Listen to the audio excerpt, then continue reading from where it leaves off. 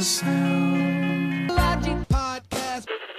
Two guys with no credentials. Reviewing Rolling Stone 500 greatest album.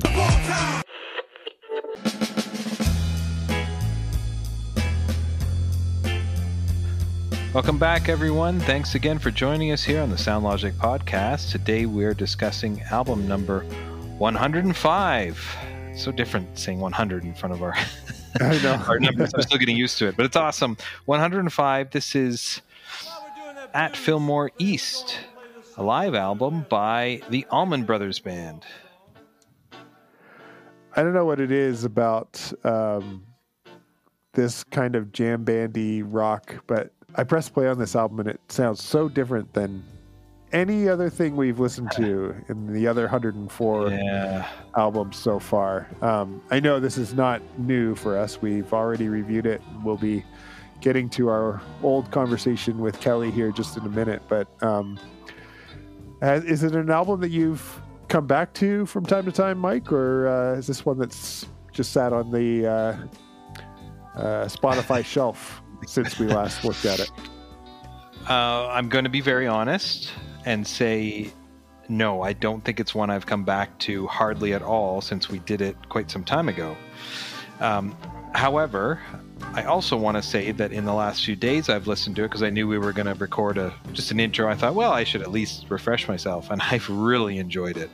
More, and I can't tell you why, but more than the first time I did enjoy it, but just find it, maybe I guess I just wasn't familiar with it, but I've listened to it a few times, and I'm really enjoying it this second time through. What about you? Have you revisited this at all since we did it? Not at all, no. Okay. And I don't know if that has to do with there's something about a jam band that I love to watch live, but don't find myself drawn to in my listening experience. And I don't really listen to any live albums ever. Even my favorite artists, I don't even really. I own a couple in a sort of completist effort to have the full catalog from a few groups, but I really don't love live music recordings, which is kind of funny thing to say for someone who claims to love music. You'd think I'd be just fine with them, and I can't even put my finger on exactly what it is that I don't love about them, but nothing really calls me back to this aside from good memories of our conversation with Kelli and enjoying the music. One that I'm glad to have spent some time with, but for whatever reason doesn't pull me back in. And I don't know, I'm wondering if these two lukewarm responses from us has to do with this bit of a dive here.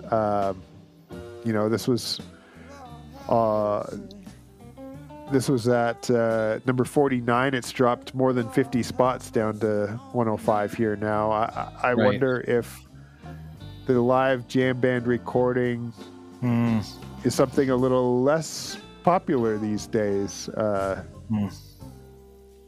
I don't know. There was an era when like Dave Matthews put out hundreds and hundreds of live concert recordings.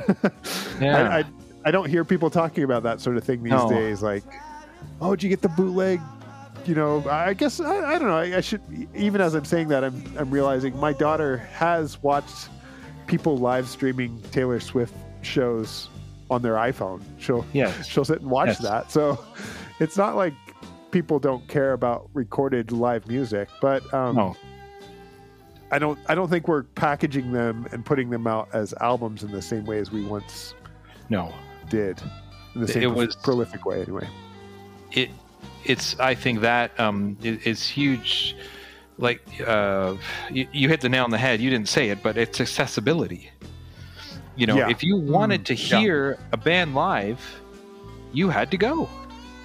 Yep. And the only other way was if they released a live album, which would have been very exciting, especially if you didn't have the means to get to a concert. Although if you could buy a record, you could probably get a ticket.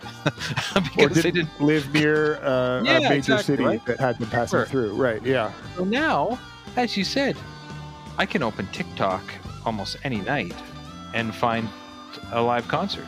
that somebody's streaming. And yes, the Swift Nation, the Swifties, it's encouraged, and they're enjoying that moment of, is she going to wear a different dress? What secret song special song is she going to do? Right. Is there cryptic language in here that might reveal when the next Taylor's version is coming out? Will we see Travis Kelce in the wings? Just all this stuff about just being in that moment that we can do now. And even in the last 20, 30 years, you could find any live music, whether bootleg or legitimate copies, online. From Napster on, right? So it's not really needed in that sense anymore, although you will get a more perhaps a more professional grade, and something that the artists kind of wanted, or at least hopefully they were involved. I want to jump back just for a quick second. Can I guess at what you said? You don't have many live albums. Can I guess which ones you do have? Sure. I'm gonna guess U2's Rattle and Hum. Yeah, that one is sort of a live album. There's studio recordings there. They perform with people in spaces that didn't have an audience. It's a soundtrack more than a live album in my mind. But there are some live recordings there. Okay, yes, I slightly missed the target there. I'm gonna guess Ben Folds Live. I think I do have that one. Boy, I haven't listened to it in a long time. If I still have it, I don't know where it is. And I'm guessing you have a Coldplay live album if they've released one. Yeah, that's the only band right now that I still purchase a physical copy of their stuff when it comes out. Right. And I think because as you said, you're a completionist. I've got everything from them. I used to be a lot worse than I am these days, certainly when it comes to physical media. But I think I have some live music from Nickel Creek, maybe. I was gonna guess them. They don't have any full live albums, but they have a couple of live tracks on their greatest hits collection. And I do have Live Under a Blood Red Sky to complete my U2 collection, although I'm not even sure if it's currently complete these days. Well, I guessed U2. The right ballpark, yeah. So, but not much else. I don't know about you. How does that compare to your collection? Oh, geez, I haven't gone through my CDs in a long time. I have. I'm not as. I don't think I have the same knee-jerk reaction as you do when it comes to compilation and live albums. I have a few DVDs, although I don't know if that counts. Yeah. But that does feel slightly different, the visual along with it. But I can see what you're saying. Yeah. I have a Neil Young Live at Massey Hall CD. Okay. I have. What else do I have? And now I'm getting some records. I have some jazz records. Oh, okay. I have a live Herbie Hancock. Yeah. Which is in that big lot that I just got. I've got a live Dave Brubeck at one of the jazz festivals out on the West Coast, which is really cool. And CDs, I'm trying to think what other live albums. I can't think of it. I haven't listened through my CDs in a while, but I have a few. But I do agree with you that I think a lot of times. Oh, I have Rush. I have Rush's Different Stages live, obviously, and I have their R30 DVD. But I think a lot of times I prefer the studio versions of the live tracks, because that's exactly what they want it to be, and they honed it in and perfected it to be how they wanted us to hear it. The one you've heard more often, so it probably has a familiarity level too. And I can be fussy about quality, like sound quality. So sometimes, it's not so great. The live is not as great. So, we don't want to go too far off track, but live albums are different. The one that I've had in my hands at the record store and I haven't grabbed yet is supposedly one of the best selling live albums ever. Is Peter Frampton's what the heck's it called? Comes Alive. Oh, yeah. Frampton Comes Alive is a double album, apparently the best-selling live album ever. And I've had it in my hands, but I have not pulled the trigger on it. So I probably will get that one at some point because that's pretty famous. But yeah, that's live albums. I do want to say, we don't want to make this too long. I want to say one more thing.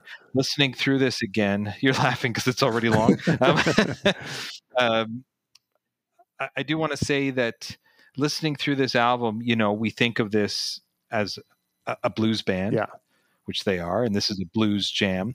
But there was one or two tracks, and I can't tell you exactly. I think it's "You Don't Love Me," but I find that the titles I get mixed up on this album sometimes. But there's one or two tracks where they have these extended sections in the middle that are extremely jazzy.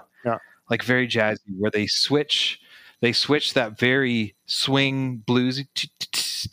They switch from that kind of bluesy thing and go into like a jazz. They mess around with timing signatures in a more jazz oriented way as opposed to a blues way.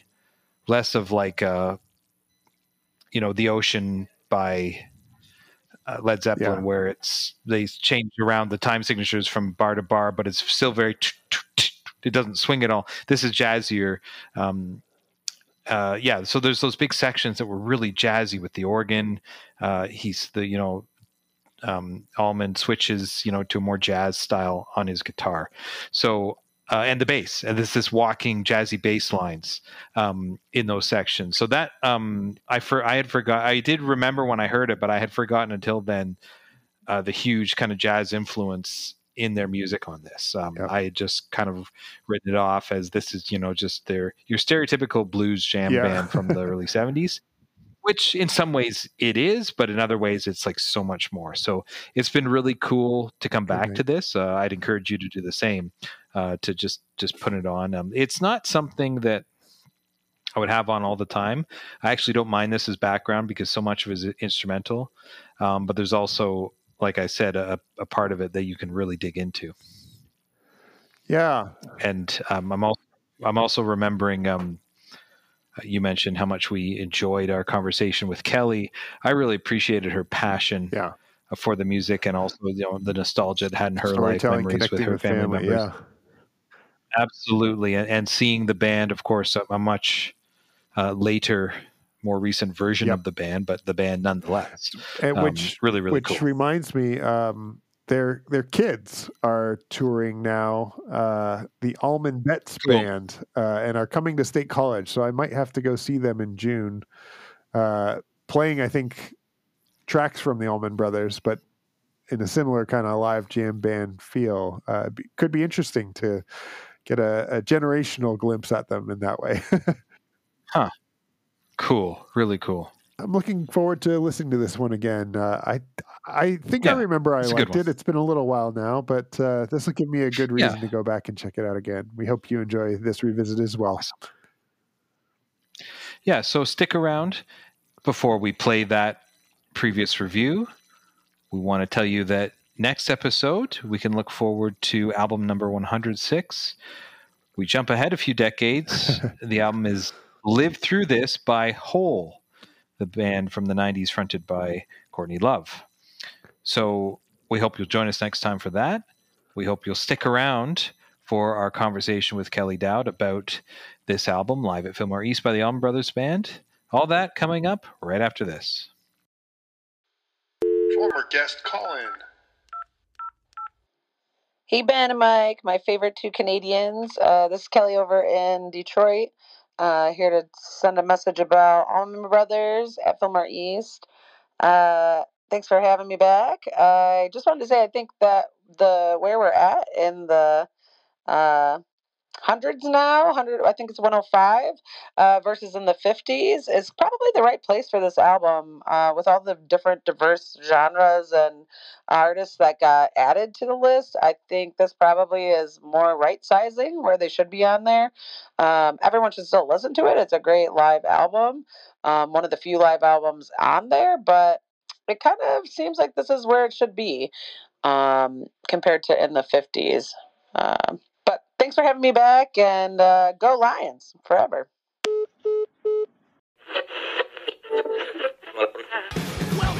the sound. Logic podcast. Two guys with no credentials. Reviewing Rolling Stone 500 greatest albums.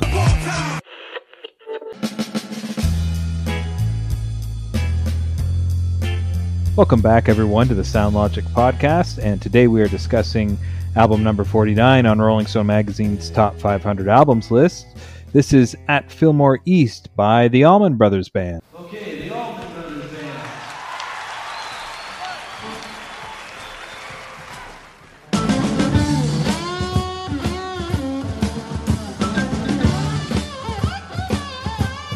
We're really excited tonight to have Kelli Dowd with us. Kelli is our special guest, and she and I crossed paths just briefly here at Penn State University. I think our first collaborative kind of project or experience was working on the MLK commemoration here on campus. Penn State has a really, pretty intense week of celebrating MLK and a week that has tried to stretch even beyond that throughout the academic year to remember MLK and his legacy. I think the people who end up collaborating on projects like that end up just being good people because they care about injustice and they care about the campus and the community. And that's how I remember Kelli, even though we don't know each other all that well. I know you as someone who cares deeply about students, and especially students who are marginalized for any number of reasons. Just recently, during this coronavirus staycation that we're all on here right now, I posted a sort of challenge, I guess, that a friend had shared with me to try and list a band for every letter of the alphabet that you had seen live. And I made it to almost all 26 letters. I think I had 3 or 4 that were blanks. But Mike posted and his list, and Kelli posted her list, and I think for letter A, you had the Allman Brothers, and I was like, oh, perfect. We've got that album coming up here. Would you consider being a guest here on the Sound Logic podcast? Really excited to have you with us, Kelli.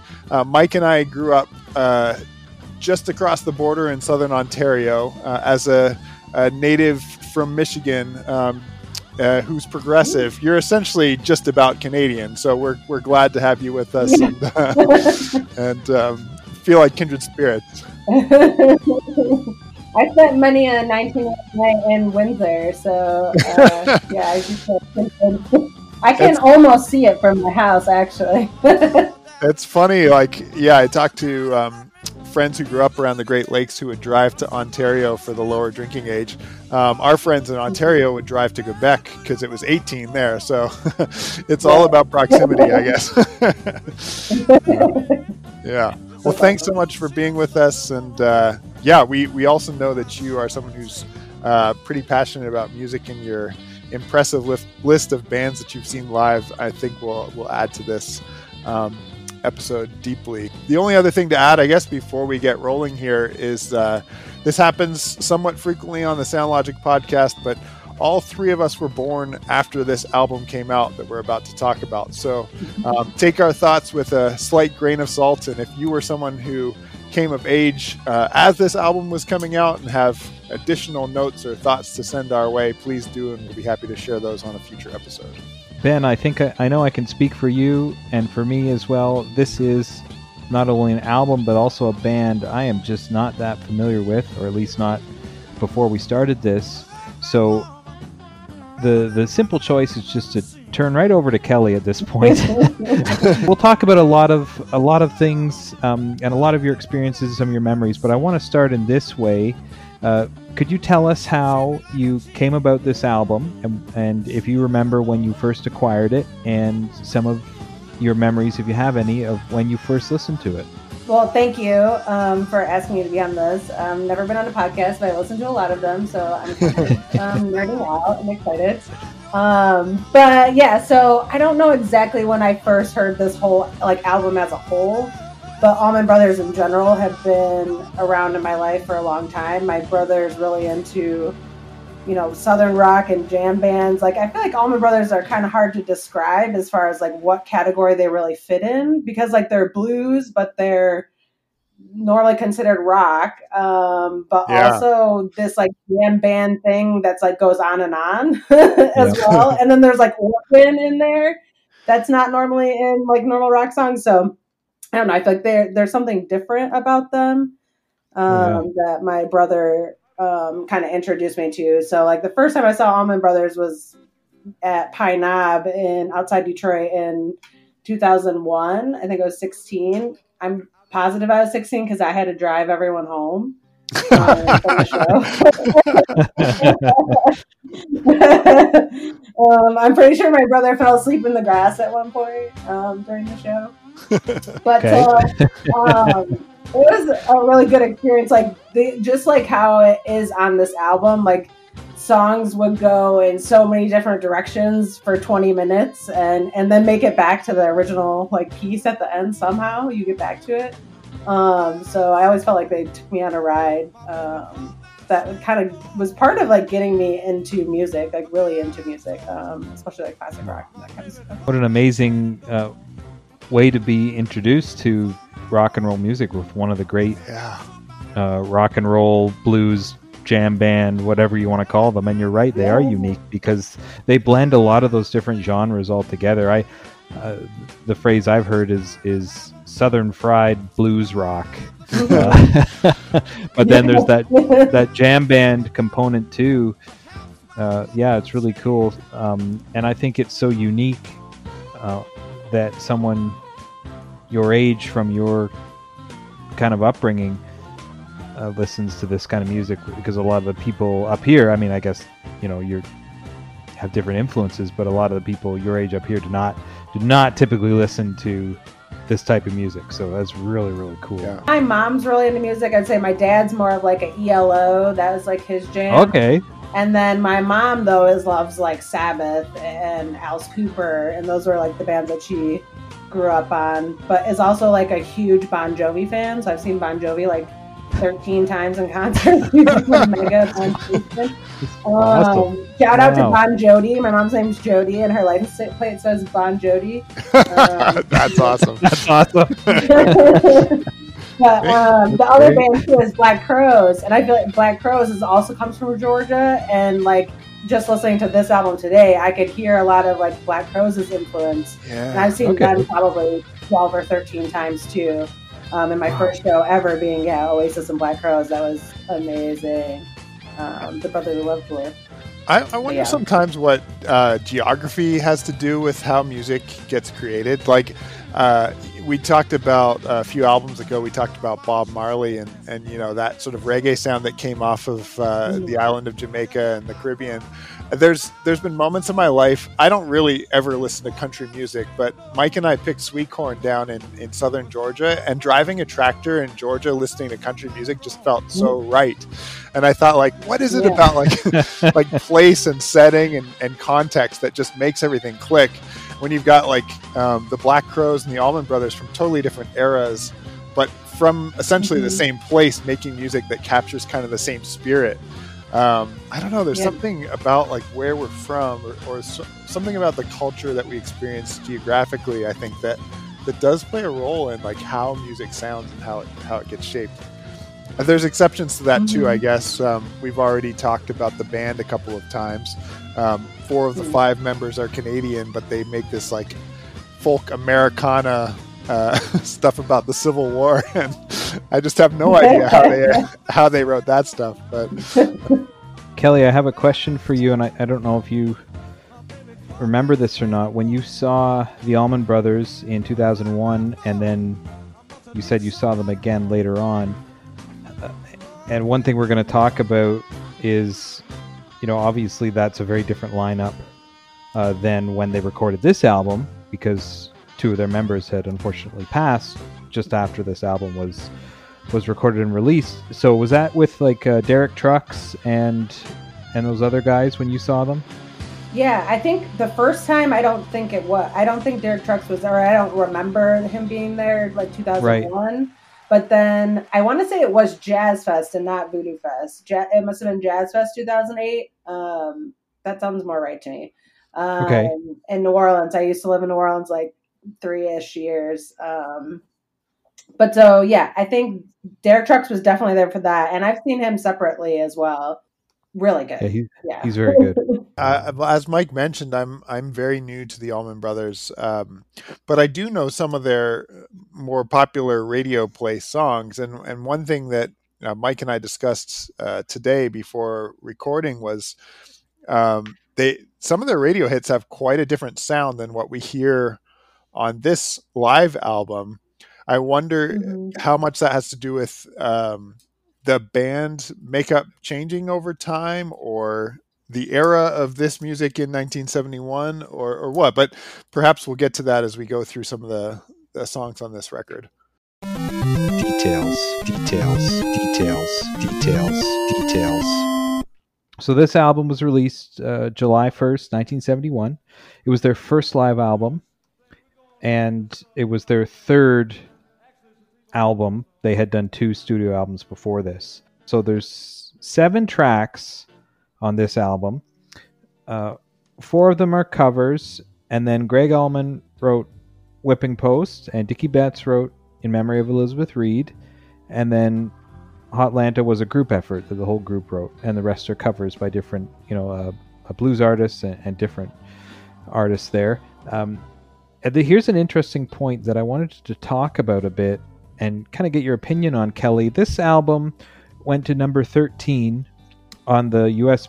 Billboard charts, and it got there very fast, faster and higher than their first 2 studio albums had gone, which is very uncommon that a live album would do this. And this ended up becoming their creative and commercial breakthrough. This is kind of what got them really well known in the music scene. I tried to look this up a bit, but do you have any thoughts on why you think this is, that a double album with only 7 tracks of massive jam tracks would shoot them kind of into the limelight in the rock world and would be more successful than their 2 previous studio albums? Yeah, I kind of looked into it a little bit too. I don't know if, like, when it climbed to 13, it says it like it was certified gold in 71. Yeah. That's also when Duane Allman died. And so I wonder too if, like, part of it was he passed away and people dug into it because it was around the same time. Yeah. But also it could be a lot of other people passed away right before that too. That could be where people have, like, dug into some different stuff, Yeah, you're right. Around 1970, it was a whole bunch right around there, like Janis Joplin and Jimi Hendrix and Jim Morrison, I think all right around 1970. Duane Allman in 1971. Released in July and he died in October. So I would assume that could have something to do with it. Yep, that's a really good point. Maybe didn't find, and if that was the album that was out when he passed. Yeah. Sure. And then it kind of captures a moment, right? It captures one of the last live moments in his life. Yeah, that's a really good point. I was just reading the stats there. It was puzzling to me without seeing the whole picture. Like, wow, you don't see that a lot. That a live album. Usually the live albums, the fans get them, but they're not as popular. The fans want to have them, and it's a special moment, but they're not as popular as the studio albums. But this definitely was. So yeah, you're right. It went gold in 71, so in October, so just in a few months, which was a lot for back then. And then it did go platinum, which is $1 million in 1992. So it took a while to get there, but continued to be something that people were obviously consuming. As I mentioned, this is a double album with only 7 tracks, which means they're very long. And the record executives didn't want to do this. They thought that it would just be career suicide and that nobody would buy it. And the manager had to fight the executives to convince them, no, this is really good. You've got to release this. So they conceded, and then that's why we get a few sides with only 1 track on it. I think 2 of the sides only have 1 track. I was curious if Zeppelin had done their live album before this or not. Like, Dazed and Confused was like crazy long. I remember on their live album that people don't normally add these songs that go on their record, right? Because they were trying to get hits and things that were going to play on the radio. Which, like Ben, you mentioned before, like a lot of their songs, like Ramblin' Man, I hear it on the Weather Channel. Like it's a song that you hear everywhere, but it's not like it's not on this album, and this is their highest selling album. So I think some of this stuff isn't commercial. It wasn't made to be like, necessarily played on the radio. Yeah, and yet it does extremely well and is renowned. I think just being on this list reminds us just of how rare, like you were saying, Mike, for a live album to do what this is doing or did. We've only had one other live album to this point on the Rolling Stone Top 500 list. That was James Brown live at the Apollo from 1962. Mm-hmm. And we don't get another one until number 88. We get a Johnny Cash album live at Folsom Prison. And I think that's it for the top 100. It takes a while even to get to the next one. I think 144 is the next one. That's a B.B. King album there. So like, top 100 albums of all time, there's only 3 that were live albums. It's just not a thing that you often hold up as like iconic music. I think often because it doesn't sound as good as their studio albums. And I think that struck me as I was listening to this, like how exceptional they do sound live. And I would assume if I was their manager trying to get a record executive to release this, you just have to point to the sound quality. I think, Mike, we mentioned this when we talked about James Brown too, that like his performance on that Live at the Apollo album could be live if it wasn't for the crowd noise. Everything was just so spot on, and you get that same vibe here with at Fillmore East. Like, I don't hear any for sort of a jam band to just be hitting every single note. It's just incredible, and I think shows their talent and their skill. Definitely, and I want to expand on that a little later, but it's well recorded, it's well produced, it's well performed. There's no issues there. Yeah, it's great. Oh, I love hearing you guys like talk about. You haven't really listened to it. Like I've been listening to it for so long now that I'm like, you're having the experience for the first time. Like Duane Allman was an incredible guitarist. Like in the same line as Hendrix and all those guys. I think at least like. And from this album, I think shows his skills too. And then when he like harmonizes with Dickie Betts, that's my favorite. I love hearing you get excited about that stuff.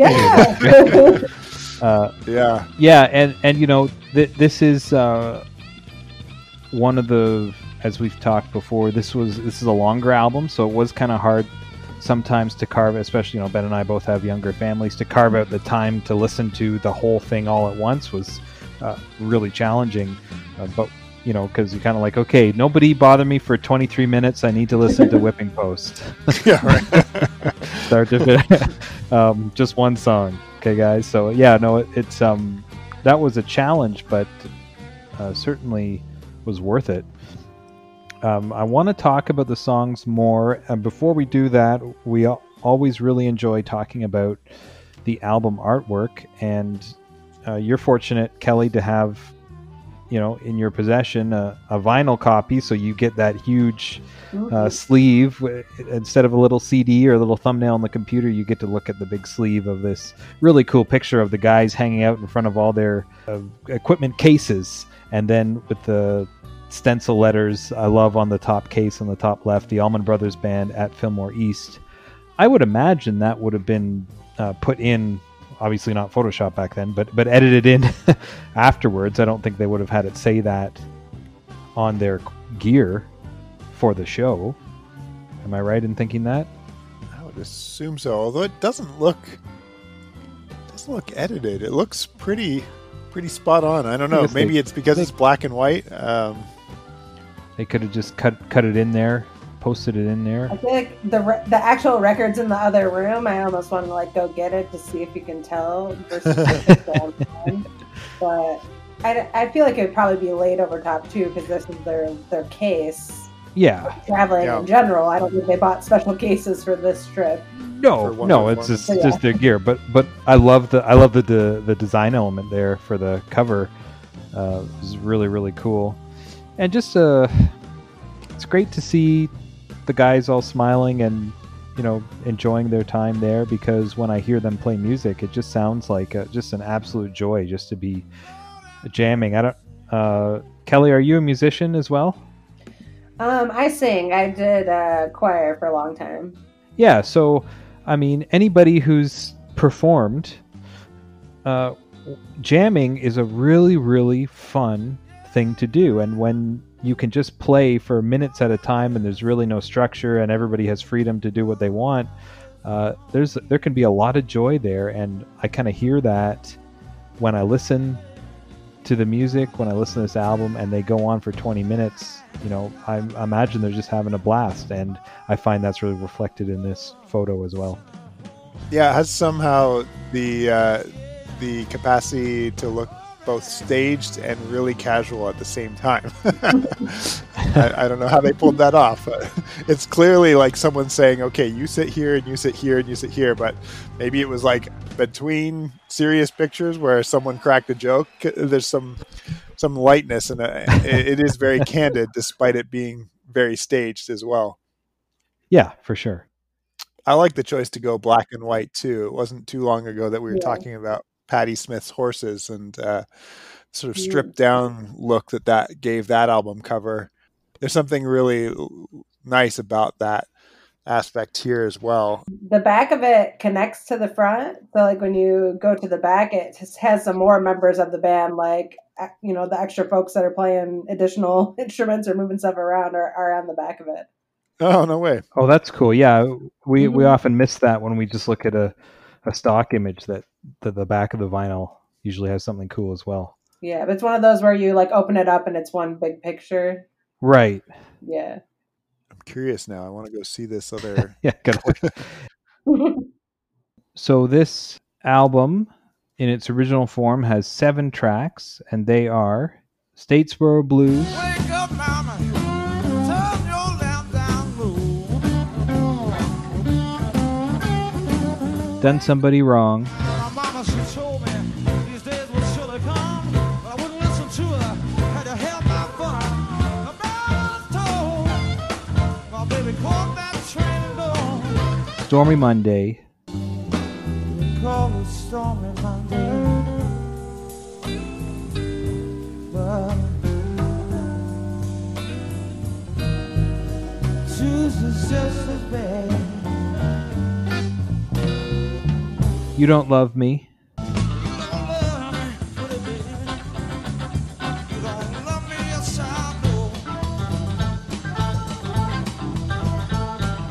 Hot Atlanta,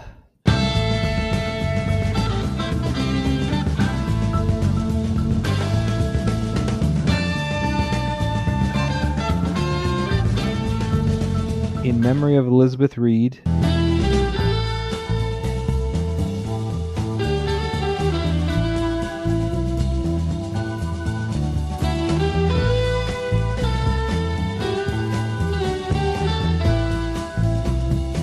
and Whipping Post.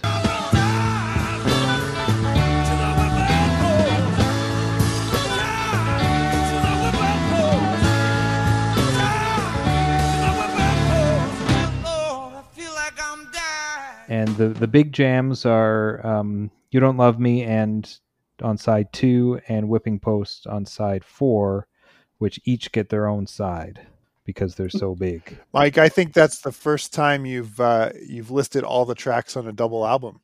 Oh yeah, for sure. Because yeah, some of those compilation ones like Robert Johnson and Muddy Waters, there's like 50 tracks. Yeah, I don't do that.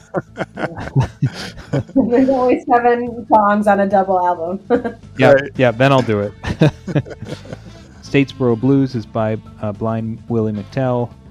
Stormy Monday, T-Bone Walker. Oh yeah, Done Somebody Wrong. We got Elmore James. I just, again, I'm not really a blues guy, so I don't know some of the blues greats from the 40s and 50s and 60s, but it's a theme that when we listen to blues artists, even Zeppelin in their first album, blues artists seem to constantly pull from the artists that came before them, and not only just in influence, but they are often playing their tunes and recording and releasing their tunes as well in amidst their original material, which is, it almost seems like a tradition.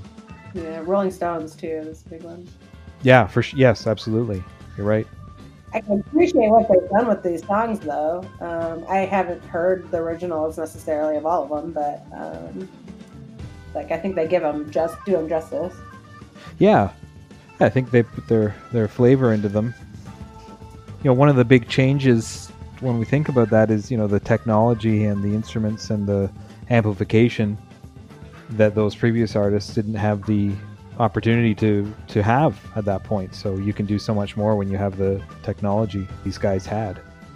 Ben, why don't we go to you, because you've been kind of a bit of a spectator so far on this one, which is fine. Did you any favorite tracks or moments that jumped out to you right away?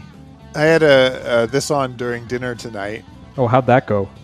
Got to ask my family what they thought. Yeah, it was fine. I caught one of our kids kind of like tapping her fork in one song at one point.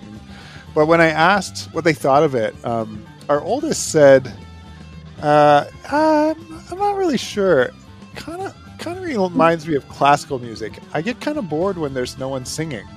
And I realized, I don't think I ever would have drawn the line between a jam band and classical music, but there is something about the skill set required to make music that doesn't have a lyrical hook but draws you in anyway.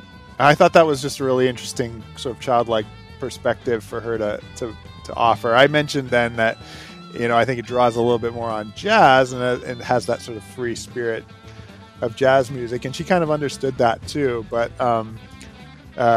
she said something funny like, "It's like classical music, but it's got rock instruments, which just makes it really weird." And so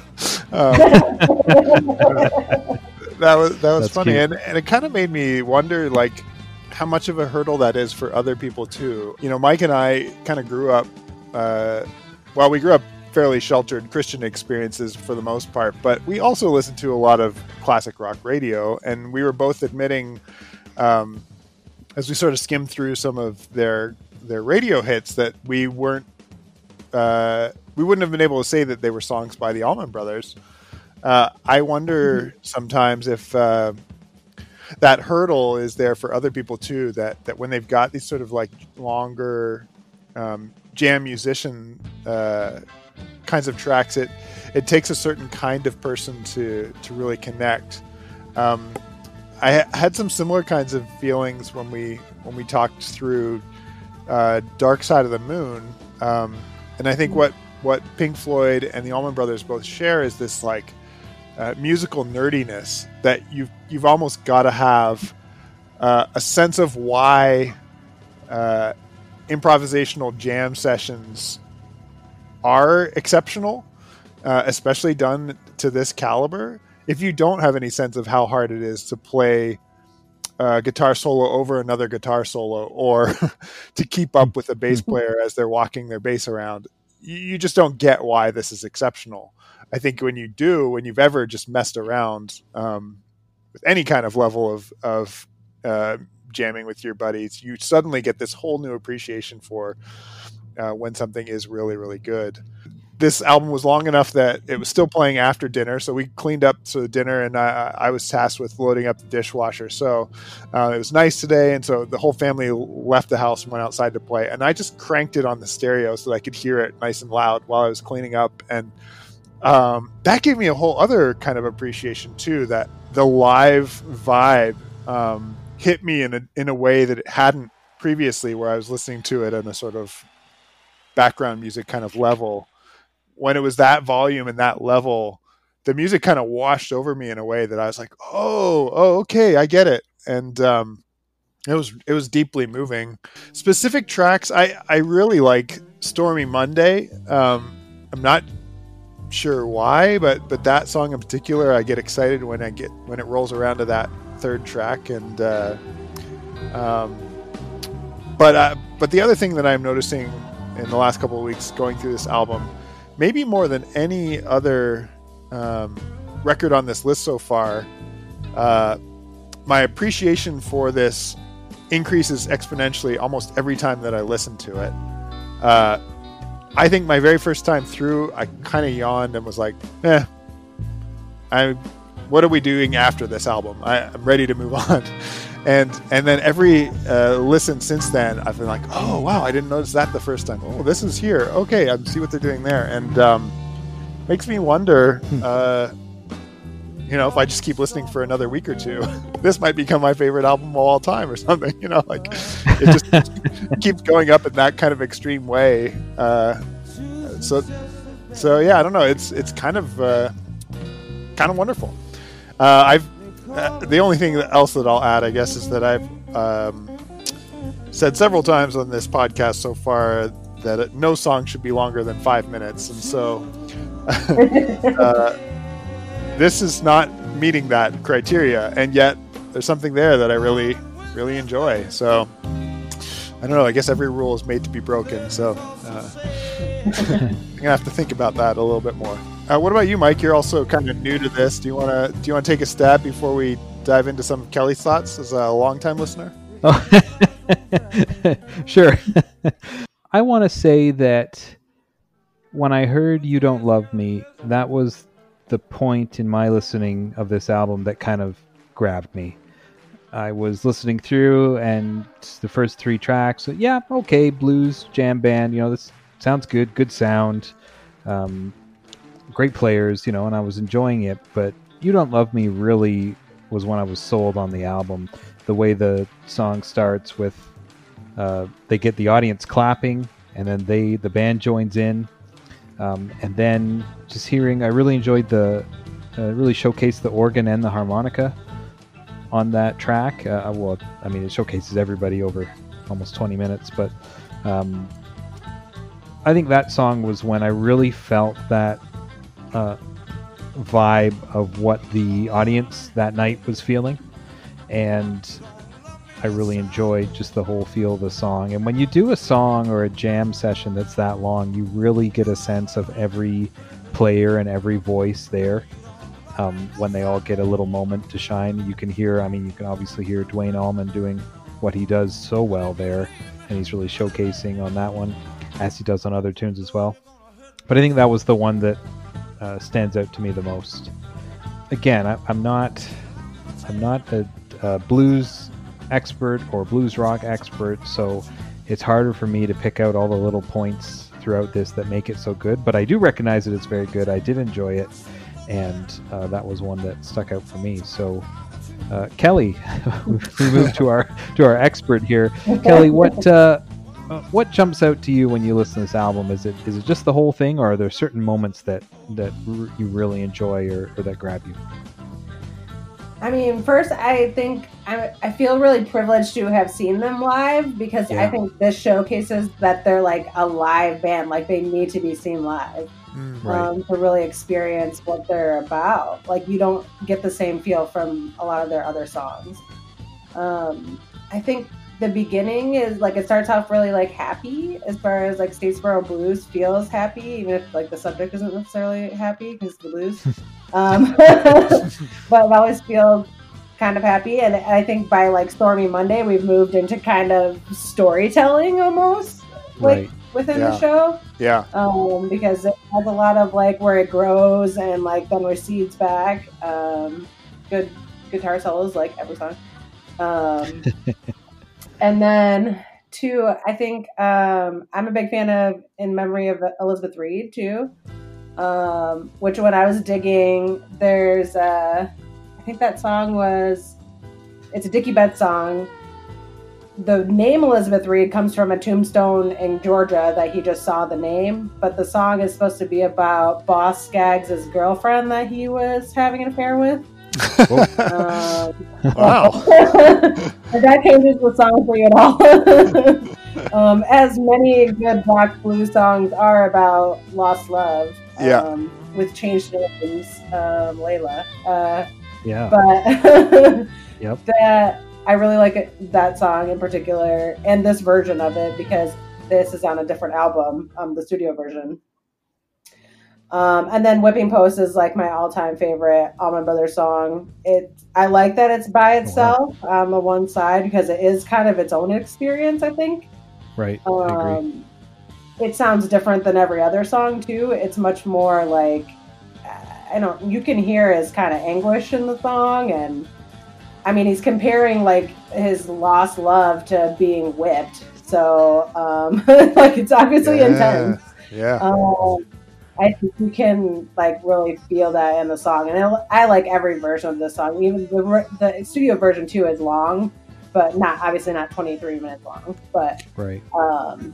With the iconic nature of this album, have these tracks all become sort of staples of their live shows? When you've seen them in the past, have they played through any of these? Yeah, they definitely always play Whipping Post. It might not always be that long. I feel like Elizabeth Reed usually does last a lot longer.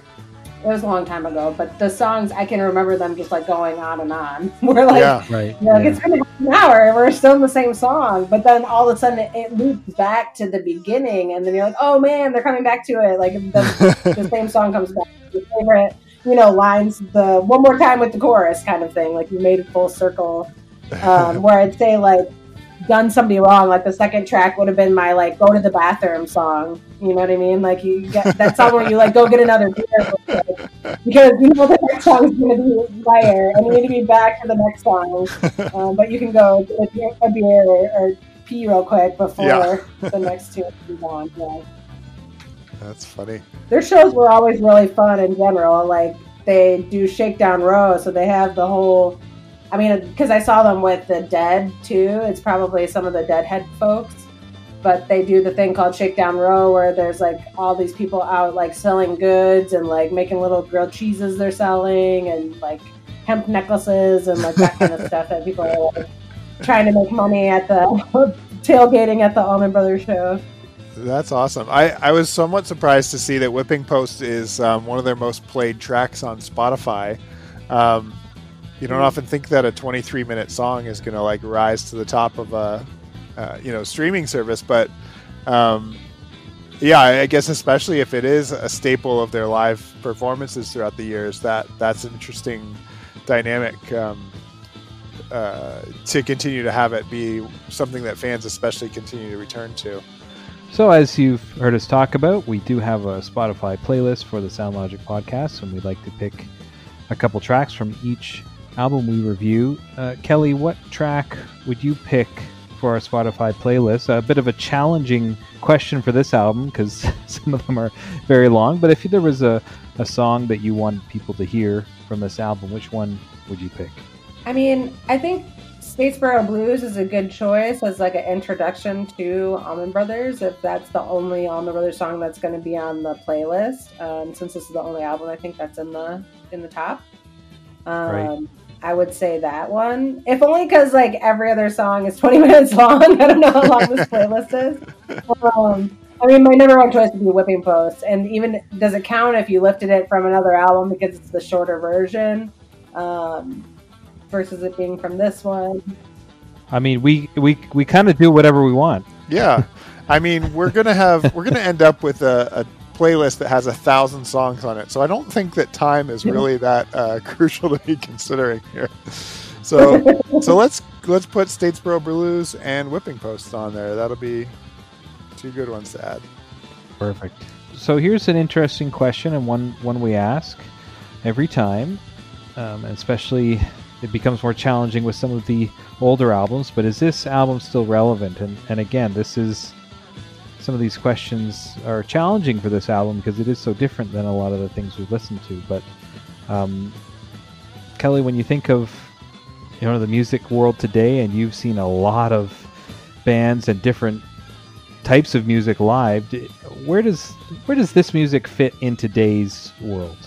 I feel like it fits in the live music scene. Like, we're on pause right now, but live music and concert scenes and festivals in particular have become huge. I mean, like, that's the way that artists are making a lot of their money now, is through concerts. And so I was planning to go to Bonnaroo actually this year.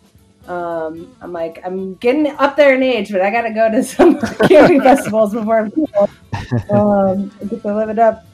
a couple more times, but I think that's where it really could fit, is like in the live scene. But obviously they're not, playing. But similar bands like Derek Trucks, for instance, or like Robert Johnson, y'all mentioned before, is similar in vein and have that same like jam bandy and good musicianship with it. I mean, I think it's relevant. I think we mentioned before too around like all of the Black blues artists that wrote majority of these songs that this kind of era of blues rock was playing, and they didn't necessarily get the recognition that they maybe deserved for these songs. But if anything, this is an outlet to then go find those artists that I had never heard of, but that we now can access their music digitally. Yeah. That we might have not been able to touch before. I like that. I think too here there is a I don't know, just a proficiency for how to play live too. You can tell the crowd is hanging on everything that they're doing, and they're taking the crowd on a journey. I've been to one of my favorite bands is Coldplay, and their shows are very produced and not very improvised at all. And I like holding this up in contrast to an experience like that, because it reminds me just of how diverse a music experience can be. I don't listen to this style of music so much, and I don't know a ton of people who are, but I think that there are still lots of people who love chasing bands around the country to hear how they're going to sound on a given night. We've had on guests already who, if a band is in their area, if they're from, say, Toronto, they'll go see them in Montreal, Toronto, Detroit, Buffalo. They'll try and get to, as many concerts in that stretch as they can, and to try and catch something different each time. And I think that's something incredible. And I think, especially held up to the rest of this list here, to be one of the very few live albums included, I think is saying something as well. What about you, Mike? Oh boy, those were really good answers. I struggle with this one. Personally, I really enjoyed it, and I really see the significance of it. I see its place. I think that a couple challenges with the way that especially young people listen to music today, the long playing track is not something like my kids can't get through a 20-minute track. Are you kidding me? Like that's not going to happen. And I think that a lot of younger people struggle with doing anything for a long period of time. I know that's a generalization. It might not be totally fair, but I think that to sit through that and not have a lot of movement and changes and quick kind of little things, that's a challenge for the way that music is consumed. And I think that the way that rock music is played today is very different.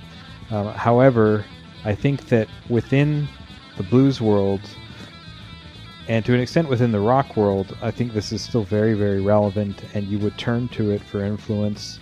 If you're in the recording studio with people who know this music, they're going to be turning to this to be inspired. So I think, as we've discussed before,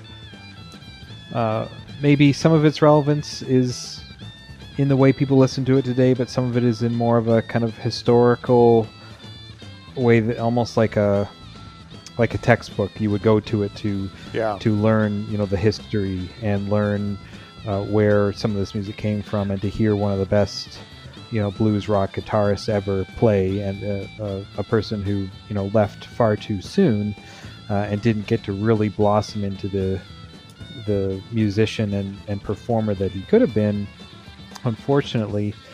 So yeah, it's one that I struggle with. I think I'll just say it certainly has its place. I'll just leave it at that. Yeah.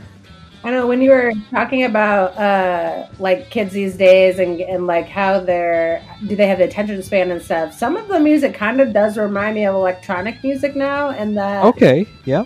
That a lot of like rise and fall, like you're waiting for that moment, and like a lot of the songs don't have words, or if they do, it's like one or two words that are repetitive, or like small like chunks of words, That's true. But I don't know. There's something to be said about like jam bands are now more this like electronic rave scene that's happening. And those songs can be very long, you're right. DJs around, and like it very much has like a culture to it, similar to like jam bands. I never really thought about that before, but I don't know, something you said made me think of it. No, I like that. That's a good point. Do any of you know this is a band that has people of different racial ethnic backgrounds in it, which is not too common even still today. Do you know where they held up as kind of pioneers for that sort of thing in the early 70s? That part I don't know. I know that they stand apart from like Leonard Skinner. And I guess if that's like one way I'm measuring like Southern rock kind of thing, because they're not quite that. Like they're just like a little bit different. Yeah. And maybe that is because they had, a diverse membership. Yeah. I think it's an important thing to talk about. We've talked about that. I mean, that shaped a lot of the music we've talked about, especially in the 60s and 70s with different racial tensions, and it was a big part of a lot of the music and activism as well. So no, it's definitely relevant. Okay, so this album, this is kind of the reason we started this whole project. This album comes in at number 49 of the top 500 albums of all time. So what do you think about that ranking? Ben, I want to start with you. This is 49th best ever. How do you feel about that? Yeah, I really struggle with what to do with compilation albums. Live albums are something, this is only the second time we've ever had to talk about one, but I think I feel a little bit better about their inclusion on this list, even though you could argue that this is also a compilation of their music. It's just a performance of a compilation of their music. I respect these a little bit more, and so unlike with the compilation albums where I always want to push them down, I'm fine with this one being here, and could maybe even see it going up just based on the quality. This is, I think, an album that I'm just fine with its spot here. I think if we had heard it for the first time at number 20, I might have been a little surprised it was that high. But if it had shown up at number 100 or something like that, I probably wouldn't have been too shocked that it was down that low. So yeah, I don't know, right here around 50 I think is just fine in my book. I like it more than some of the albums we've already tackled, and I'm sure there will things that will come all along that I'll like more than this one, but I'm fine with it being right here. Kelly, what do you think? And I know it can be a challenging question if you're not as familiar with the list as Ben and I are. It's kind of studying it for over a year. Yeah, I'm definitely going to have to dive into the list and see where these albums are, because I'm interested. But, I mean, I think it's fair, that's for sure. If this is the only Allman Brothers album that's on here, then I think it's in a good spot, because they do have a lot of other great albums that aren't touched. So, of all of them, if they're going to pick one, I'm glad they picked this one. Because, yeah, again, it just showcases something that other bands don't necessarily have, is that, like, improv, live, like, just really good sound. I think I'm okay with this ranking. I'm again, a live album, to me, it's always surprising to get it this high on the list. But I think because of how successful it was and how it kind of really projected their popularity at the time, I'm happy with the ranking. I don't really have any issue with it. Not a lot of controversy that time. No. I guess the only thing I'll add is I'm really glad I got to experience it. I think there have been a few on this list that I've been like, I don't think my life has changed much, tackling this album. And this one I feel a lot of appreciation, maybe because I know I know so little about this band, but I feel like I have a deeper understanding about who they are and the incredible skill involved, and so I'm just glad it's here. I'm glad it's on the list and that we got to listen to it tonight. And I'm always appreciative, I think, when we've got a real live fan of a band on as well, to give us sort of some of the passion, I think, that goes into that aspect as well. So yeah, thanks so much, Kelly, for adding your voice as well. Yeah, thanks for having me. I would have liked to see what else like Dwayne Allman would have done. Geez, yeah. From here. Yeah. The bassist died like a year afterwards. Also in a motorcycle accident.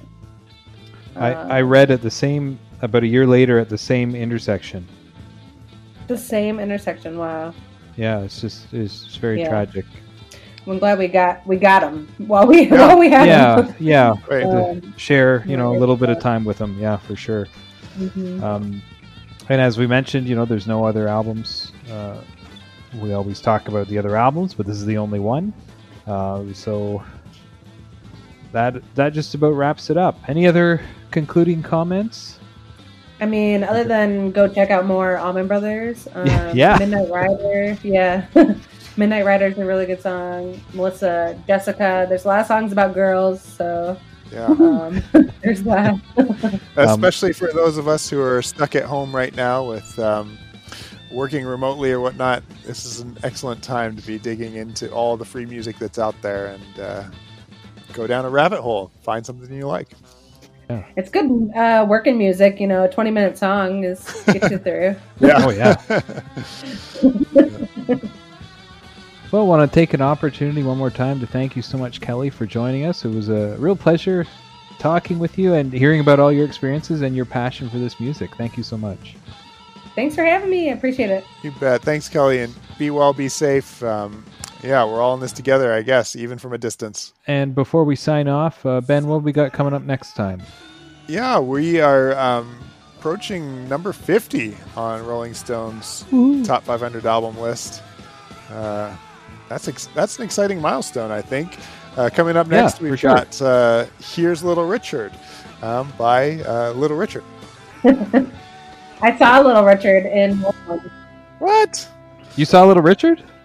Yeah, I saw a compilation show. It was a Fats Domino tribute in the Superdome. Oh, wow. And it was, Little Richard, they rolled him out in a wheelchair and they picked him up and put him at the piano and he just went to town. Like Tutti Frutti, It was on. But a guy lifted him out of the wheelchair and just set him at the piano and he my goodness, did his thing. It was cool. Yeah. Wow. Who else was at that show? Fats was there, but he was up in a booth.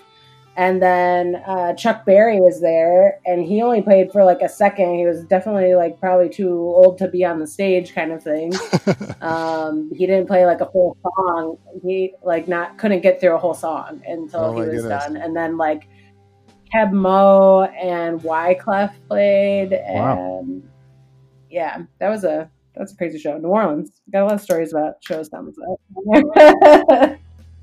Well, until next time, we want all of you at home to be well, stay safe, and take care of yourselves.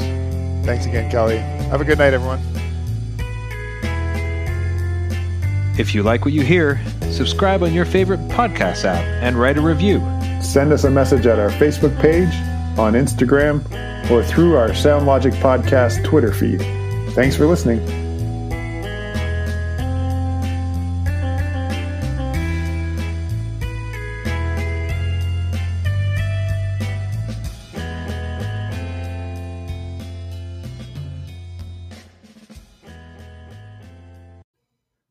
We hope you enjoyed that classic episode of ours. Tune in next time for the next album on the new 2020 Rolling Stone list.